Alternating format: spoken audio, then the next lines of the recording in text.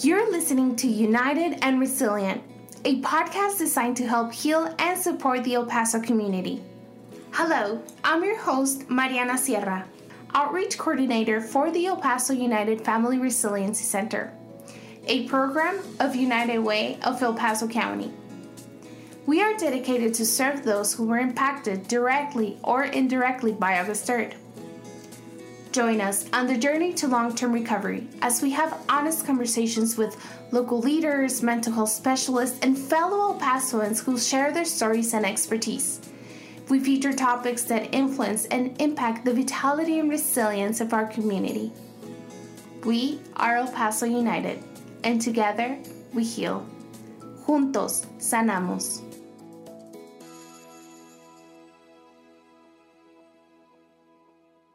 Dear listener, before we begin, a note of warning. The topic we're about to explore contains a mention of the mass casualty event and a description of the events that unfolded thereafter. This episode may not be suitable for everyone. Hello everyone, welcome back to United and Resilient.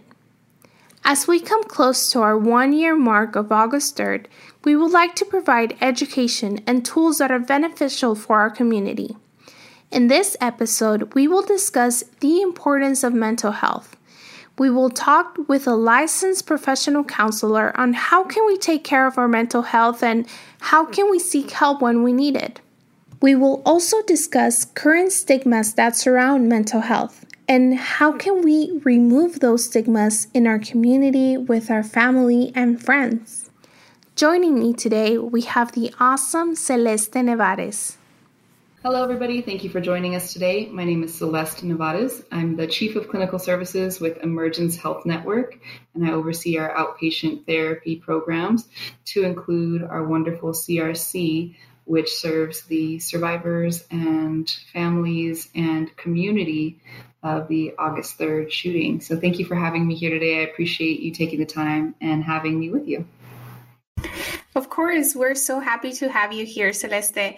Can you tell me a little bit about interesting facts about yourself? Interesting facts about myself. Okay, I'm smiling. You can't see me. You can hear me, though. That's funny.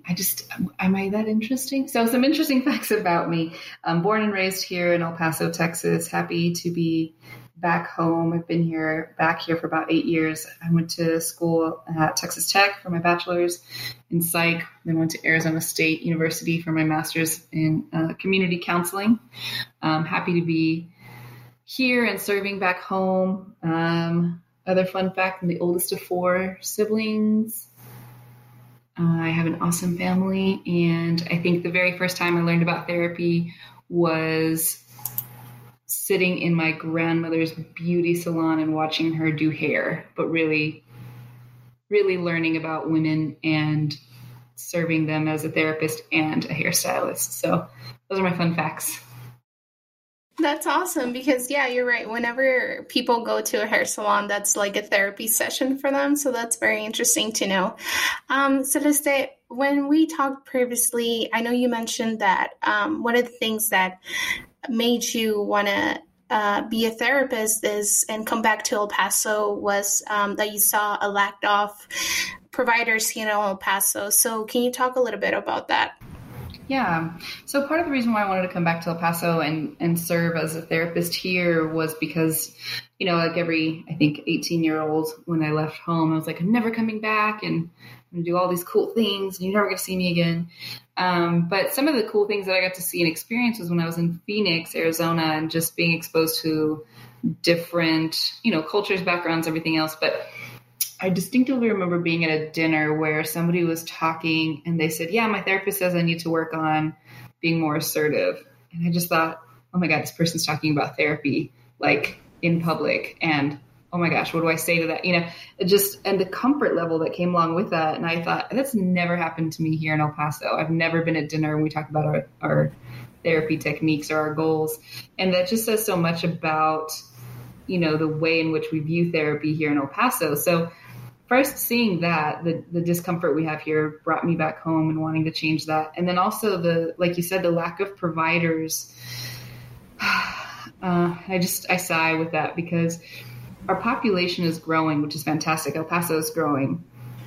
However, we don't have enough therapists, social workers, psychiatrists, psychologists, mental health providers in general in order to serve that growing population. And that is problematic because we're trying to shift the stigma so that folks feel more comfortable to reach out. But if we don't have enough actual people to serve that need, then we're at an imbalance. And I think that's where I'm at and what I'm seeing more and more of today. And one of my goals is to try to not only reduce that stigma, but also make sure that we've got enough providers to be able to support that need.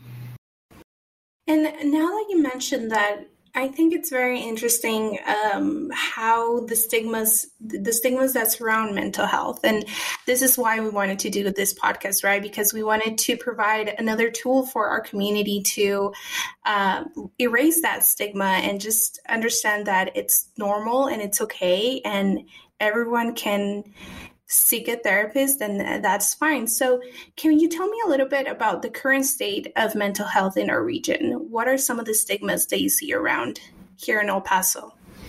Yeah, I'm going to speak primarily to El Paso, the Southwest region that we're in right now, just because every community has different needs. But I think the stigma surrounding our El Paso area, right, the surrounding areas as well, the stigmas that I see are really rooted in our culture, in our faith, in the way that we view the world. And so our culture, we do have a significant history of shame that surrounds mental health or seeking any kind of help, right? Like we have machismo culture, we have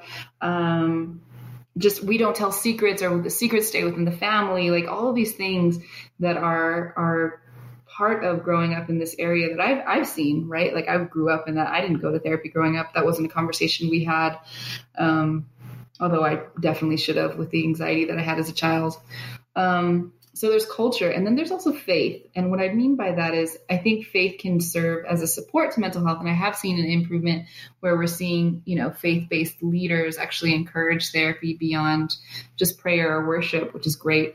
But I think there's a lot of faith that shames that. I know I've seen that even within my own family. Unfortunately, a family member of mine told me that a family member of hers, distant, said, well, why do you need to go to therapy? If you just believe enough, you should be fine, right? Like you obviously don't believe enough in God and their faith. And that's why you're having these issues. And it was like, whoa, like we're adding additional layer of shame and using faith as a weapon in order to induce that fear of wanting to reach out for help or feeling like it's okay to reach out for help. So those are the core things that I've seen, but just systemically thinking about this, like, I don't know how many of you listening are talking about this at your dining room tables now. I hope you are, but growing up, this is certainly not a topic that we talked about comfortably. I agree with you.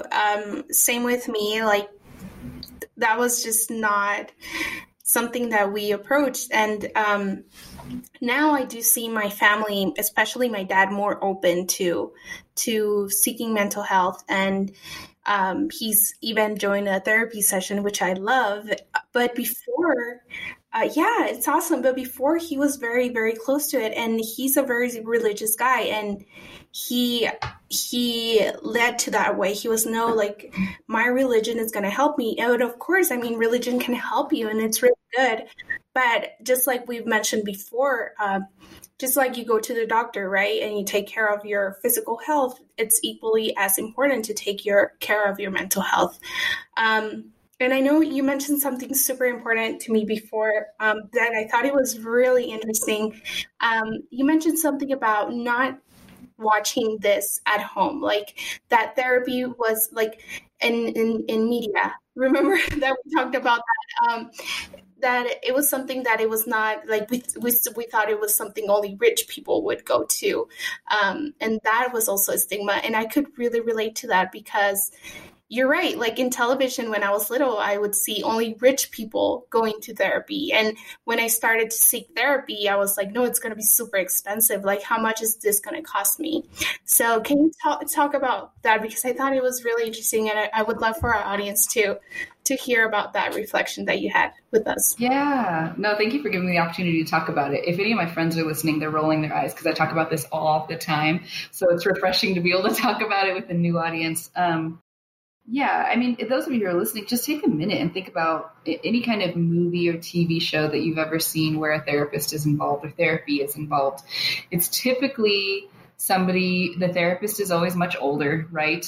There's a certain look to a therapist. They always have glasses on and neutral colors on, which I gotta be honest, I'm wearing both of those things right now. But, and it's always rich people in these very luxurious, like, office spaces with leather couches and tea and coffee on the table, like just very, I don't know, just refined almost. Like it's just this experience, so to speak. And it's unfortunately typically rich people. And it's also typically not people of color. Like I never saw growing up anybody who looked like me or had my last name, right, or a similar last name going to therapy. It was always rich people and people who don't look like me. So looking at that, and I think about, people of color in rural, I don't know, Nebraska, and they're watching this on TV and they're not thinking, oh, I see myself in that character. I could go to therapy too. No, it pushes that distance even wider where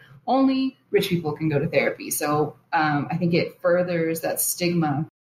And the way that therapy is portrayed in film and media in general is just so ridiculous. Like it's always rich people. It's always very, very like, again, just fancy. And or the other alternative is that they're a lover and a love affair and the therapist runs off with the client. And you know what I mean? Like it's always scandalous or the drama that goes along with it. And so I think the vision of therapy, if we've never had a family friend or ourselves gone, the only image we have of therapy to pull from is what we see on TV or film.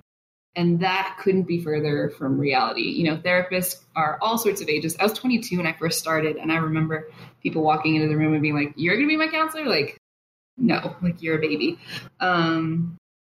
And office spaces, man, I've done therapy in broom closets. I've done therapy, in psych hospitals. I've done therapy on the curb. Like, it does not have to be this very swanky office space. It can meet your needs and where you're at. And that's what real therapy looks like. That reminds me about a wonderful session that I had. And my therapist invited me to the park. And we were just sitting in the park, and he had this like little cushions, and he just placed them there, and we had like the most wonderful conversation. And I remember a really close friend of mine, he asked me like, how does that therapy look like? And I'm like, it really is not like you see it in TV. They might have a couch for you, but it's not really like you're just going to be laying there. So yeah, I really love that reflection of yours, because that's right. I remember one of my favorite shows. I clearly remember the quote of one of the characters. They were talking about one of their kids, and she was like, "Oh, I'll pay for her therapy later." And I was like, "How much is this going to cost me whenever I want to go to therapy?" Yeah, so it's good for the public to know that really there are options, and it doesn't have to be that expensive. I know Emergence Health Network has a lot of options for anyone who's seeking help, and we can talk a little bit about that further in the interview. But right now, because we are approaching our 1-year mark of August 3rd, I really want to talk a little bit about trauma. So after being impacted directly or indirectly by a traumatic event, why is it so important and beneficial to seek help? Yeah. I love that question, but I also hate that question. Like, it would be like, after a car accident, why would you go to the emergency room to be examined, right? Like, no, you don't get in a car accident and we're like, throw some dirt on it or walk it off, or it's shameful to go to the doctor. No, somebody gets out of a car accident, they are in an ambulance on their way to the hospital. So the same goes for our mental health, especially after such an impactful trauma of August 3rd. And it affected so many people in so many different ways, and so many people that I know personally that aren't even from here. And I have some of my close family and friends who have visited me, and they were like, I'm feeling some kind of way about this. I'm really struggling. So it touched so many people and just in so many different ways. So recognizing that this was a huge trauma and had a massive impact, and recognizing that after any kind of injury, trauma is an injury, that we seek out help and we seek out healing. That's a better word for it. Maybe not help, maybe healing. And recognizing the need for healing after something like this, even now, I mean, we're almost at a year, and some people feel like there's only a certain time of window that you can heal from this, or it's like, oh, it's already been a year, you need to move on, right? That's absolutely not true. Or some folks who are just now coming around to recognizing the impact of that trauma and are now seeking out services. So if you're listening and you haven't sought anybody out to receive any kind of counseling or mental health services, we're still here. And even though it's been a year, like, you are more than welcome to come and seek out help. And none of us are going to judge you or resent you for holding off or feeling nervous about doing so. So I hope that anybody listening just recognizes the fact that this was so heavy and so impactful, and the need to heal is still there. What Celeste is mentioning is so important because recovery can be different, right, for everyone. And for example, my recovery, my journey of recovery looks different from whoever is listening. So maybe that day I didn't feel anything, but right now I might, and that's okay. So yeah, like Celeste said, if anyone is feeling a certain way and would like to seek help, there are options for you. And we like to invite the community to seek out for help and reach out to the FRC, to Emergence, because it's so important, and it's okay to not be okay. Now, going back to a little bit about the stigmas that surround mental health. I know it's very difficult sometimes when, for example, I was the person in my family that realized that mental health is really important, right? So I started to tell my parents about it, tell my sisters about it, tell my close friends about it. And, but sometimes I know there's some family members or friends who are like very, very against it. So, or not against it, but just don't want to talk about it.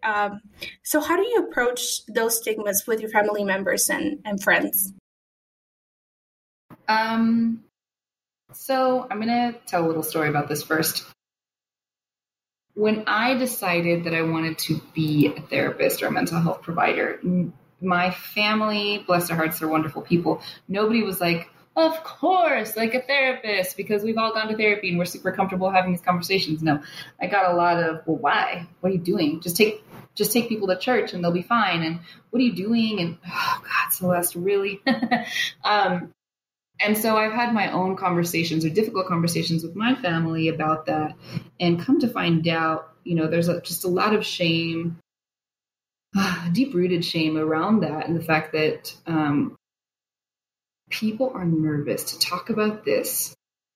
Here's why. I mean, everybody's reasons are different, but really because there's a deep-rooted seed of fear. So recognizing when you speak to people, especially who are struggling or people who are really defensive or uncomfortable talking about this, I tell myself this when I'm frustrated with somebody or with a conversation I'm not getting through, and remember that people are fearful. And so there's a fear there that we don't know about. 9 times out of 10, what I've learned in my career is that people are fearful about talking about this because they're scared that we're going to say something about them. We're going to somehow decide, if we're talking about therapy, you're calling me crazy, or there's something wrong with me, right? Or I'm scared that you're going to realize that I'm actually really struggling with depression.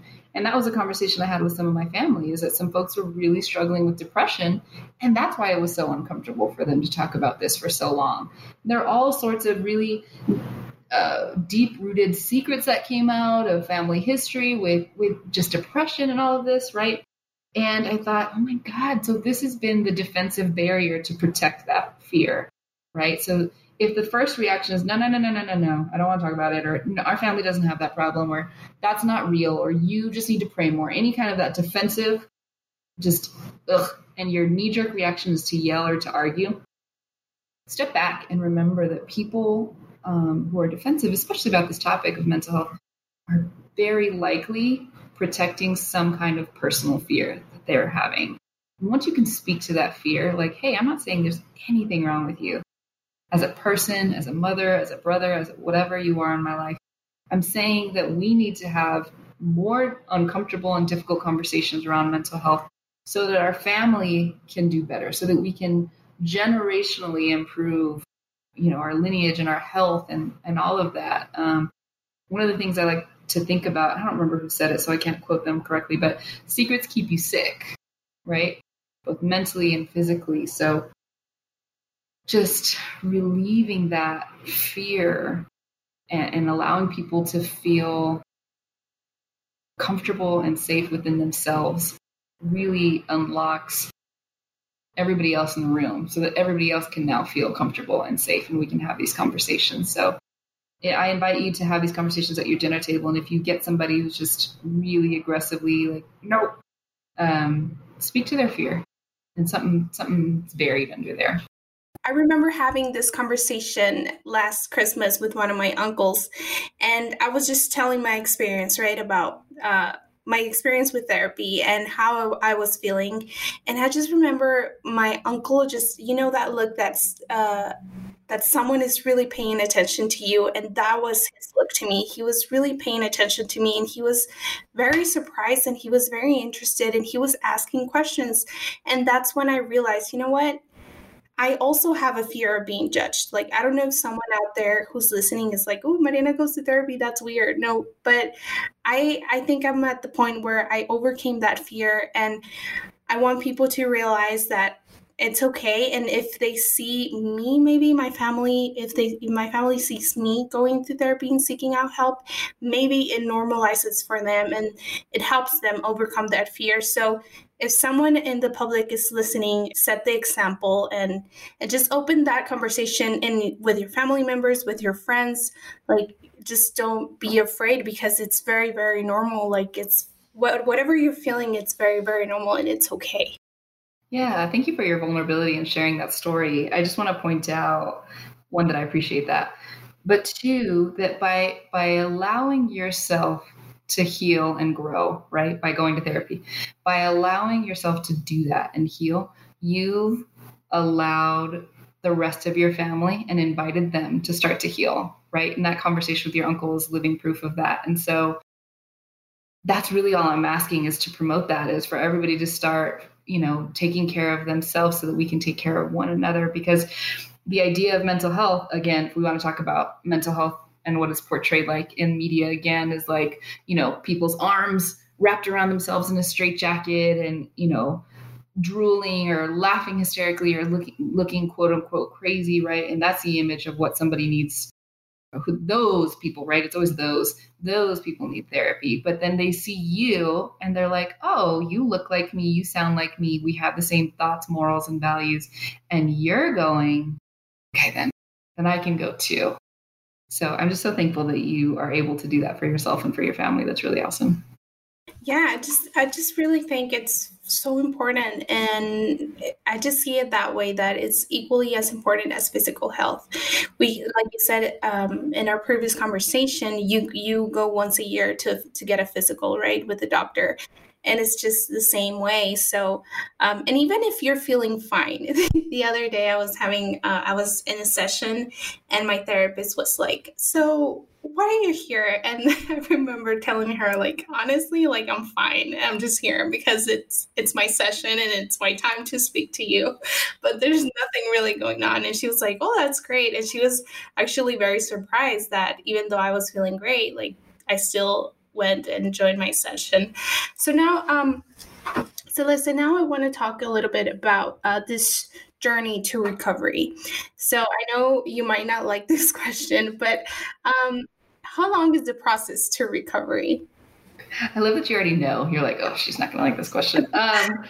Yeah, there is no time limit. There is no you have 6 months to recover from a trauma, or you have 1 year, or, there's no countdown, because everybody's journey is so different. The road to recovery, and when we say the word recovery, we're not just talking about alcohol or drugs. I know that's typically what people think of when they think of recovery. We're talking about healing. We're talking about our mental health, our emotional health, and healing. So healing from something like the trauma of August 3rd,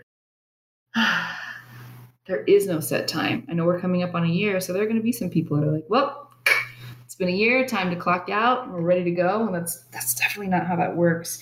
Some people process things really quickly and can work through their emotions really quickly. Some people take a little bit longer. Some people go forward, backward, forward again, and backward again. And so that journey looks different for every person, every body, and every mind. So really just being gentle with yourself and allowing whatever time is needed to heal and recover. This is United and Resilient. We'll be right back. Hello, my name is Yvonne Whitaker. I'm the Director for the Victim Assistance Program at the District Attorney's Office. Where was I on August 3rd? I remember it was a Saturday, a beautiful sunny day. My husband and I were getting ready to host a children's birthday party. We were running around, we were getting things together, when all of a sudden I began to receive text messages from my family regarding an active shooter. I had no idea what they were talking about, so I stopped so I could read the text. Precisely at this point, I received a call from the District Attorney Jaime Esparza. As I saw his name on the caller ID, I knew something was terribly wrong. I will never forget his words. He said, "I'm not sure if you heard, but there was a shooting at Walmart." Then he said, "Please gather the advocates and be ready to go and assist the victims and their families. I will call you back." I was blown away. That nightmare was not a nightmare. It was a fact. I kept thinking to myself, this cannot be happening. I proceeded to communicate with my family and I told them to stay home. Thank God for everyone's safety. I then made contact with my colleagues and I asked for volunteers. We were a group of 16 bilingual advocates who are no strangers to dealing with circumstances similar to this. All of them responded right away. There was no hesitation. Everyone said, "I'm ready to go. Can we leave now?" It seemed as if they had been waiting for my call. As a matter of fact, there was an advocate that was in Ruidoso at the time. She literally made a U-turn and came back to El Paso so she can join forces with us. It was a beautiful feeling. It made me feel strong and empowered as I knew the encounter ahead of us was going to be an emotional and difficult one for everyone involved. Once I got clearance, I told my husband, "I'm leaving now." He gave me his blessing and I left home. I got on the freeway to drive to the reunification center. Everything began to move very slowly. It was surreal and quiet. It felt like a ghost town. It seemed like such a long drive that I could not get there fast enough. Once at the center, alongside with other community partners, we began to assist families who had not been able to make contact with their loved ones. They feared the worst, but hoped for the best. We helped provide crisis support and death notifications. We were there for a couple of days. Then on Monday, we visited injured victims at the hospital. We provided assistance with the Texas Crime Victims Compensation Program and gave them referrals to other agencies according to their needs. On Tuesday, we made our way to the Family Assistance Center. We assisted families in the recovery of their vehicles. We were there for the next 8 days. One thing was understood. We all share the magnitude of the pain and suffering the community as a whole was experiencing.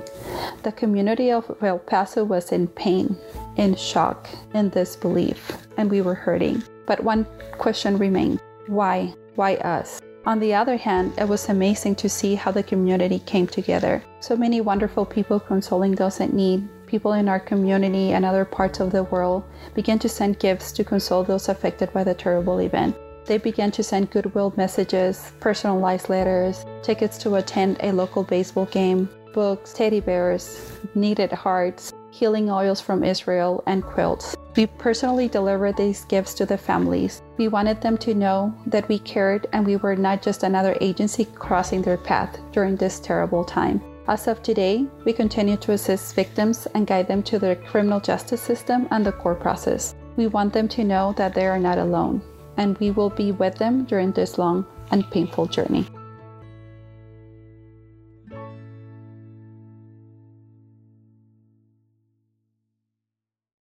So, Celeste, right now we're going through really difficult times, right? And August 3rd really, like, there's some people who don't think about it anymore, but there's a lot of people who still have it on their minds. This morning I was having a conversation with someone and he mentioned it. Oh yes, because first we had August 3rd, now the pandemic, like people still think about it and people are still impacted by it. So what are some of the ways that we can take care of our mental health during these times with the pandemic also going on?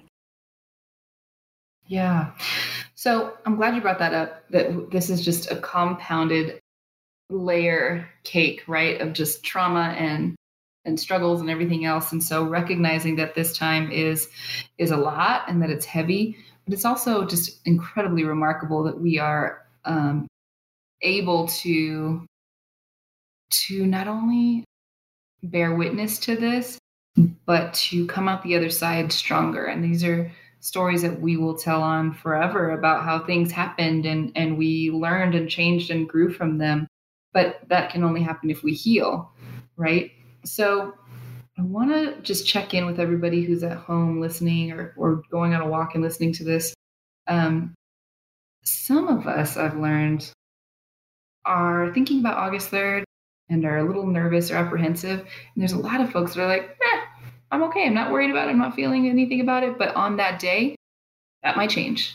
And that is okay too. There's nothing that you decide today, on the day that you're listening to this, that will determine how you feel on the actual day, right? So a couple different things that I invite you all to do is to just check in with yourself. And what I mean by that is doing like an emotional, physical, right, body scan. One of the things that I like to do is have a cup of tea every time I eat a meal. So breakfast, lunch, dinner, or snacks, whenever you eat, whatever. And what I mean by that is TEA. And so checking in with yourself, what are you thinking right now? What are your thoughts like? Are you having racing thoughts? Are you having angry thoughts? Are you having no thoughts and you're just feeling like, bleh? And then emotionally, remember TEA, emotionally, what is the emotion you feel right now? Am I feeling angry? Am I feeling excited? Am I feeling nervous? Am I feeling anxious? And then the last one is A, and the actions. How am I acting right now? Am I sitting here on the couch watching Netflix all day? Am I overexerting myself and trying to keep myself so busy that I don't have time to rest? What kind of actions am I taking around just all of this that's going on? So checking in with yourself pretty regularly too. I think folks feel like, oh, I can just do this once a year, or I'll just do this on August 3rd and then I'll be fine. And really doing this a couple days leading up to it, and even after, just, if it were up to me, you guys would check in with yourselves all day, every day. But specifically to this upcoming date, just really being mindful of your thoughts, your emotions, and your actions, and checking in with yourself on a regular basis. And what Celeste is mentioning, it's not, when you first said it, I thought it was like an actual cup of tea. But it's so important because sometimes we are in automatic, right? We're just going through our day, doing our daily activities. We wake up. And then I started doing something recently. I started listening to a podcast actually, that it was about mindfulness and mindfulness in the morning. So it really sets your mind to, okay, I'm gonna think about and checking with myself in my daily activities, right? I'm not gonna go be automatic every day. So I think it's very important to check with yourself daily, because sometimes we just have that mindset that everything is, oh yes, I need to do this now, this, and you forget, and then all of a sudden you're like, oh, I feel exhausted. Yeah, can I piggyback off of that? So if you are overdoing, you're doing, you're not feeling, right? And I think a lot of us, I'm super guilty of that. I would show you my to-do list right now, but you would get so mad at me. I'm one of those people too, if I'm feeling anxious or I'm feeling anything, I'll just make a really long to-do list. And in my mind, I'm like, I'm so organized. And yes, sometimes, yes, I'm trying to be organized. There are other days where I'm like, I am clearly avoiding some kind of emotion, right? And we're overdoing. So I like that you shared that. I think that's really helpful. Yeah, we can't just do, we've got to feel too. Yeah, I really have a really good friend of mine, and we usually have like really long conversations on the phone, and we just talk about our feelings. And we're like, imagine if we record whatever we're talking about, because we do have that space and time where we just reflect on our day. And I think it's really important sometimes when it's not easy for you to do it on your own, maybe reach out to a friend or to a family member that you can trust, and you can be like, hey, let me walk through my feelings with you, and let me walk through my day with you. So I think that's really cool. Also a really cool way that you can take care of your mental health. Now, I know there's one of the things that I've seen around a lot is to take a break from daily news, because constantly we're seeing, like, for example, right now with COVID, how many people are infected, right? We see the numbers going up. So how can you balance that while staying educated? Because I feel that watching the news or reading a news article is important because you need to be educated, but at the same time, you don't want to overwhelm yourself. So what would you tell to our public so they can find that balance? Yeah, when you and I had talked about this a little bit last week, one of the things that you had mentioned is how does somebody digest that amount of news? And I instantly went to the physical body, right? Like, how would we digest a 10-course meal every day? Like, you can't. Our body, our stomachs would not allow that level of intensity, that volume of food. And our brain is the exact same way. Information is food for our brain. And if we are inundating or overwhelming the system of our brain, it cannot break it down. It either short circuits or it becomes overwhelmed.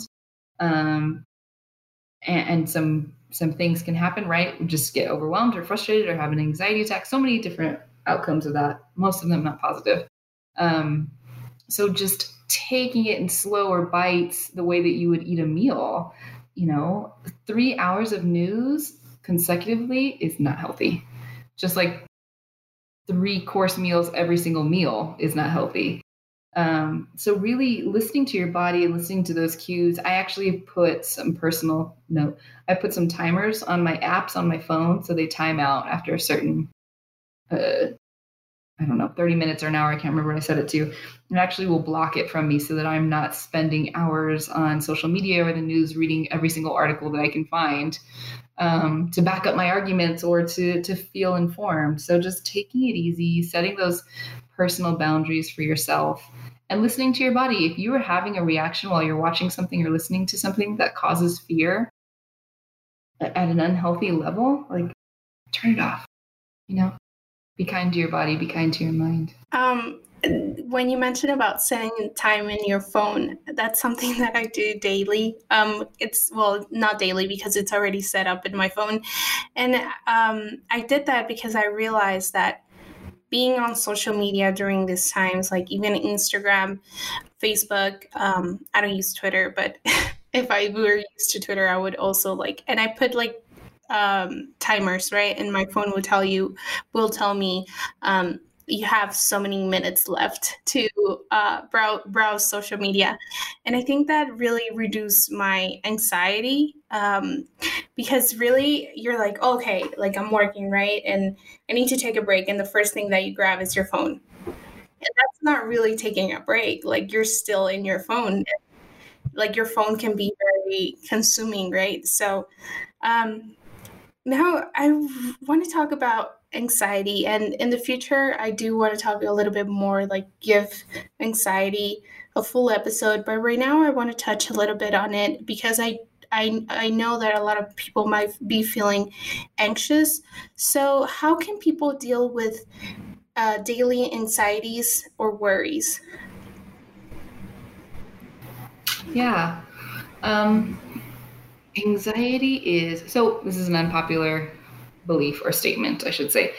Anxiety is a good thing. Anxiety is good for you. Anxiety is your amygdala in your brain acting out and saying, fear, danger, alert. And the way that I go about this in working with, especially kiddos, but I've learned it works well with adults, is anxiety is, let's say you're going out and going to go camping and you're going to go out to the woods. or we'll use a desert. We'll use a desert for today since we're in El Paso. You're going out to the desert and you're going to camp under the moon and stars, and there's a coyote and it comes up to you, right? Like your brain is literally going to go, ah, and tell you, run away, get out of here. This is not safe. This is a good thing. If we didn't have anxiety, we'd sit there and stare at the wolf and be like, hey, buddy, and try to be friends with it, which would not go well. But the problem with anxiety is, or when it becomes problematic, is if you're at home, safe, comfortable, and there's no coyote, but you still have that same feeling that tells you, fear, alert, run, something, whatever the emotion is. That's when anxiety is unhealthy. So you and I had previously talked about our grocery shopping experience a little bit, and I shared with you some of that, but to share with all of you. So when you go camping or when you go out for a day trip, right, in the desert, you plan and you prepare, right? You don't just wing it and go to the desert. You pack water, you pack sunscreen, you figure out where you're going to go. So the same goes with our anxiety and how to manage that, as we create these plans to help us feel emotionally safe. So if we have to go to the grocery store or even feeling anxious about the upcoming August 3rd, we know that there's potential for anxiety there, right? Just like when we go camping, we know that there's potential coyotes there. So we prepare.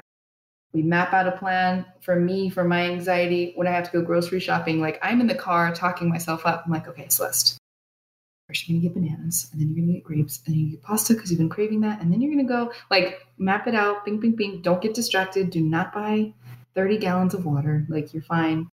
And if you feel uncomfortable, just step out, get some air, and then come back. Right. Like I have this whole pre-grocery self-help session in the car. I hope I don't see any of you in the parking lot because you're going to be like, I know what she's doing. So just making a plan to be prepared, and then also an exit strategy, right? So if I don't feel safe, if I feel really anxious, what do I need to do to recover? Because a lot of people do this thing where, oh, I'm so anxious about this. And then you just sit with your anxiety until you drown in it, but you don't create an exit strategy. So if I become anxious, what am I going to do? I'm going to take some deep breaths. I'm going to call my mom. I'm going to get some water. I'm going to step out of the situation, right?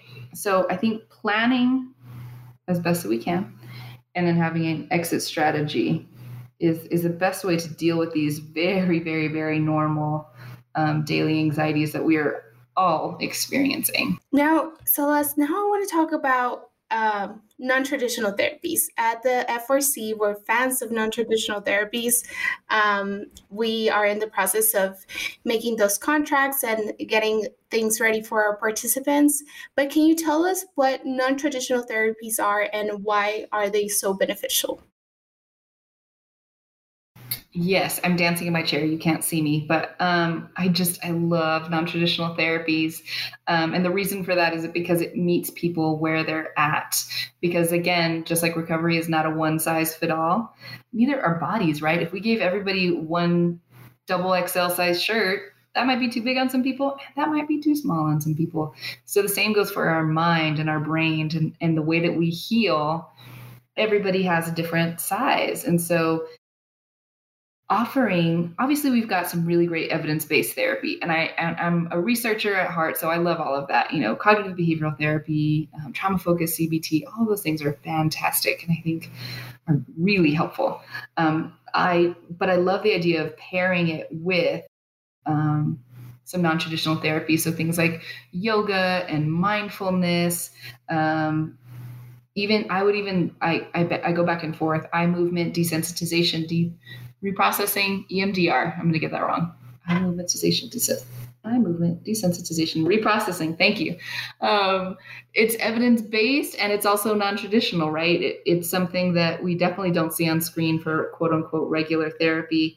But we have things like healing circles. I mean, there's just so many cool ways, non-traditional ways of therapy. And I think if we can continue to broaden the scope of what therapy, quote unquote, is supposed to look like, right? Then we're more inclusive and we're helpful to more people. And we help people find the therapy that works for them instead of just sticking with one and saying, get better with this will help you. Like, no, everybody's brain is different. Everybody's journey and healing is different. So we want to offer as many different solutions to that healing as possible. Yeah, I agree. Non-traditional therapies, the way I see it is they can either supplement not traditional therapy, or it's a good segue. It's a good way to start. It's like a baby step, right? Like, okay, if you feel a certain way, I think non-traditional therapy is a good way to start to seek out help and to take care of your mental health. I'm sorry. So now, Celeste, in recent conversations that I had with family, especially, I think 3 years ago, we wouldn't talk about mental health. And I remember my dad saying the other day, this didn't exist. And I was like, yes, it did. But you, you didn't know, like you had that stigma. But I do see more conversations about even the fact that we're creating this podcast. Why do you think that is? Yeah, the generation we're living in right now, I think I read some research on that, like has prioritized self-care more than any other previous generation before them. So that's one, I think. I love that. I can't stop laughing at that. It didn't exist before. Like, okay, we just came out of nowhere. Like all of a sudden we all got anxiety, right? Like, no, sorry. I have to acknowledge that. My family said it too. I've heard people say that. I've had people in my office say that. Like, I don't know why I'm here. This didn't exist. I'm like, what? How did we just got here? So it's tough because on one hand, we have that thought process, like this didn't exist before, so it can be really dismissive. But we also want to, again, go back to that fear or that shame that's deeply rooted. Like, I want to tell people this didn't exist before because then that means I am absolved of having any kind of mental health concerns. That's not what they're saying directly, but indirectly, it's kind of what's the message, right? I think we're doing a much better job of having conversations about mental health. I think social media has helped with that. I think it's a blessing and a curse to have so many different television channels, right? And access to TV 24/7. And we have more platforms like this, like a podcast that didn't exist years ago. If anything, that's what didn't exist, right? Was more media platforms. And now we have so many different ways to reach people that we're finally having to more power in these conversations and the ability to have these conversations. So that's what I think has changed. That's very interesting because I always wonder about that. Like, I'm like, yeah, you're right. And maybe it's because I also had that stigma and now I'm just realizing now, but I do see, especially like in my family, and not just like mom, dad, sister, also like I said before, like my uncles and my aunts and my cousins. So I'm just really happy that people are finding that space to open up and realize that this is very, very normal. Now, getting into, I know you mentioned right now that tea activity, right? But what are some ways that we can cope with our mental health and take care of our mental health? So like coping activities that people can implement daily. So coping skills work if you enjoy them. Like I could give you 20 right now, and there are some that you're like, this is stupid and I hate it. And that's okay. So finding coping skills that work for you. Like I think I've done it like 10 times since I've been on here. Like I have to pause and take a deep breath before I do or say anything major. So deep breathing, breath work is phenomenal. Stretching, like basic stretching. I know full on yoga is the ideal goal, but if you're just at your desk and you take a minute to stretch, like coping skills can be as small or as big as you make them, right? Like running can be a coping skill. It doesn't have to be a marathon though. It can be a 10-minute jog. You know what I mean? Like, so finding things, coping skills are anything that are healthy that help you. That's all a coping skill is. So if you're listening, take some time and identify what those are for you and your family, especially if you're living in a house right now with multiple people. Everybody should know what their coping skills are so that we can help each other. Now that we acknowledge the importance of mental health and people out there are listening and they can relate to some of the things that we're talking about, what are the next steps that they can take? Listen to yourself, listen to your body. What do you need? You've identified some basic coping skills to incorporate. See how that goes, see how that works for you. Acknowledging, I hope that this is a personal invitation if you're listening to seek out therapy, if that's the next step for you, if that's what you need. It's really your journey, whatever that you need to do next to be well. Listen to that and commit to it and put it into action. Celeste, where can people get more resources and information? So our Emergence Health Network website is emergence.org, which is an awesome hub of different services. There's so much on there, but that includes our CRC, our Community Recovery Center, which is dedicated just to serving the needs of our community for August 3rd. And it's free of charge. So if you or someone you know or love is needing some services, give us a call. We've got our crisis hotline, which is 24 hours a day, 7 days a week. That's 915-779-1800. And then our centralized scheduling. So if you're looking for any kind of services, centralized scheduling has the accessibility to connect you with whatever you need. And that number is 915-242-0555. So if you're listening and you want to speak to somebody and you are we're all still healing. But if you are acknowledging that you want to talk to somebody about August 3rd specifically, please give us a call at 242-0555 and just let them know you want to speak to somebody about the August 3rd incident, or you'd like to speak to somebody at the CRC, and we'll be happy to connect you to some free services that we're happy to serve you with. Thank you so much, Celeste. And now my concluding question, and I ask this question to all of our guests because I think it's a very empowering time. I know it's difficult, but at the same time, it's very empowering. What is the message of hope you would like to give to our community? If you're listening to this, it's because you found either some curiosity, or you're already a member of FRC or CRC, and you're interested in healing. And that, to me, is such a big indication of hope. You're taking time out of your day to be with us, to listen to this, to be with yourself and take time to heal. And so for me, I find such hope in even just this podcast and the fact that people are listening to it. And hold on to that. There was something, either it was curiosity or hope or nervousness or something that motivated you to take the time to heal today. And I invite you to hold on to that feeling, because that's what's going to get us through, this just remarkable time that we're in. It is August 3rd anniversary. It is a time of civil unrest. It is a global pandemic. It is just so much going on. And yet, here we are, recording a podcast, or you're listening to a podcast, still trying to grow, still trying to heal. And I applaud you, listeners, for taking the time out of your day to be able to do that. And my message of hope actually comes from you all and your dedication to healing. So as long as there are people that are still willing to fight the fight and grow and do well, how do you not find hope in that?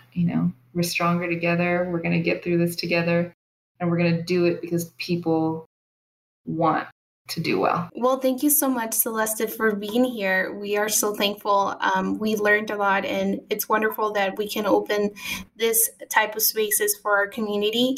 I hope we can have you back soon, because we loved you. Thank you so much for being here, for joining us, and we'll talk to you soon. Thank you for having me. I appreciate you and your time. Thank you all for listening. Thank you so much for listening today. We hope this content serves you and your loved ones as well. If you enjoyed our podcast, please do not forget to subscribe and follow us on Facebook, Twitter, and Instagram at El Paso United FRC to learn more about our commitment to the community's long-term recovery. Please join us on the next episode.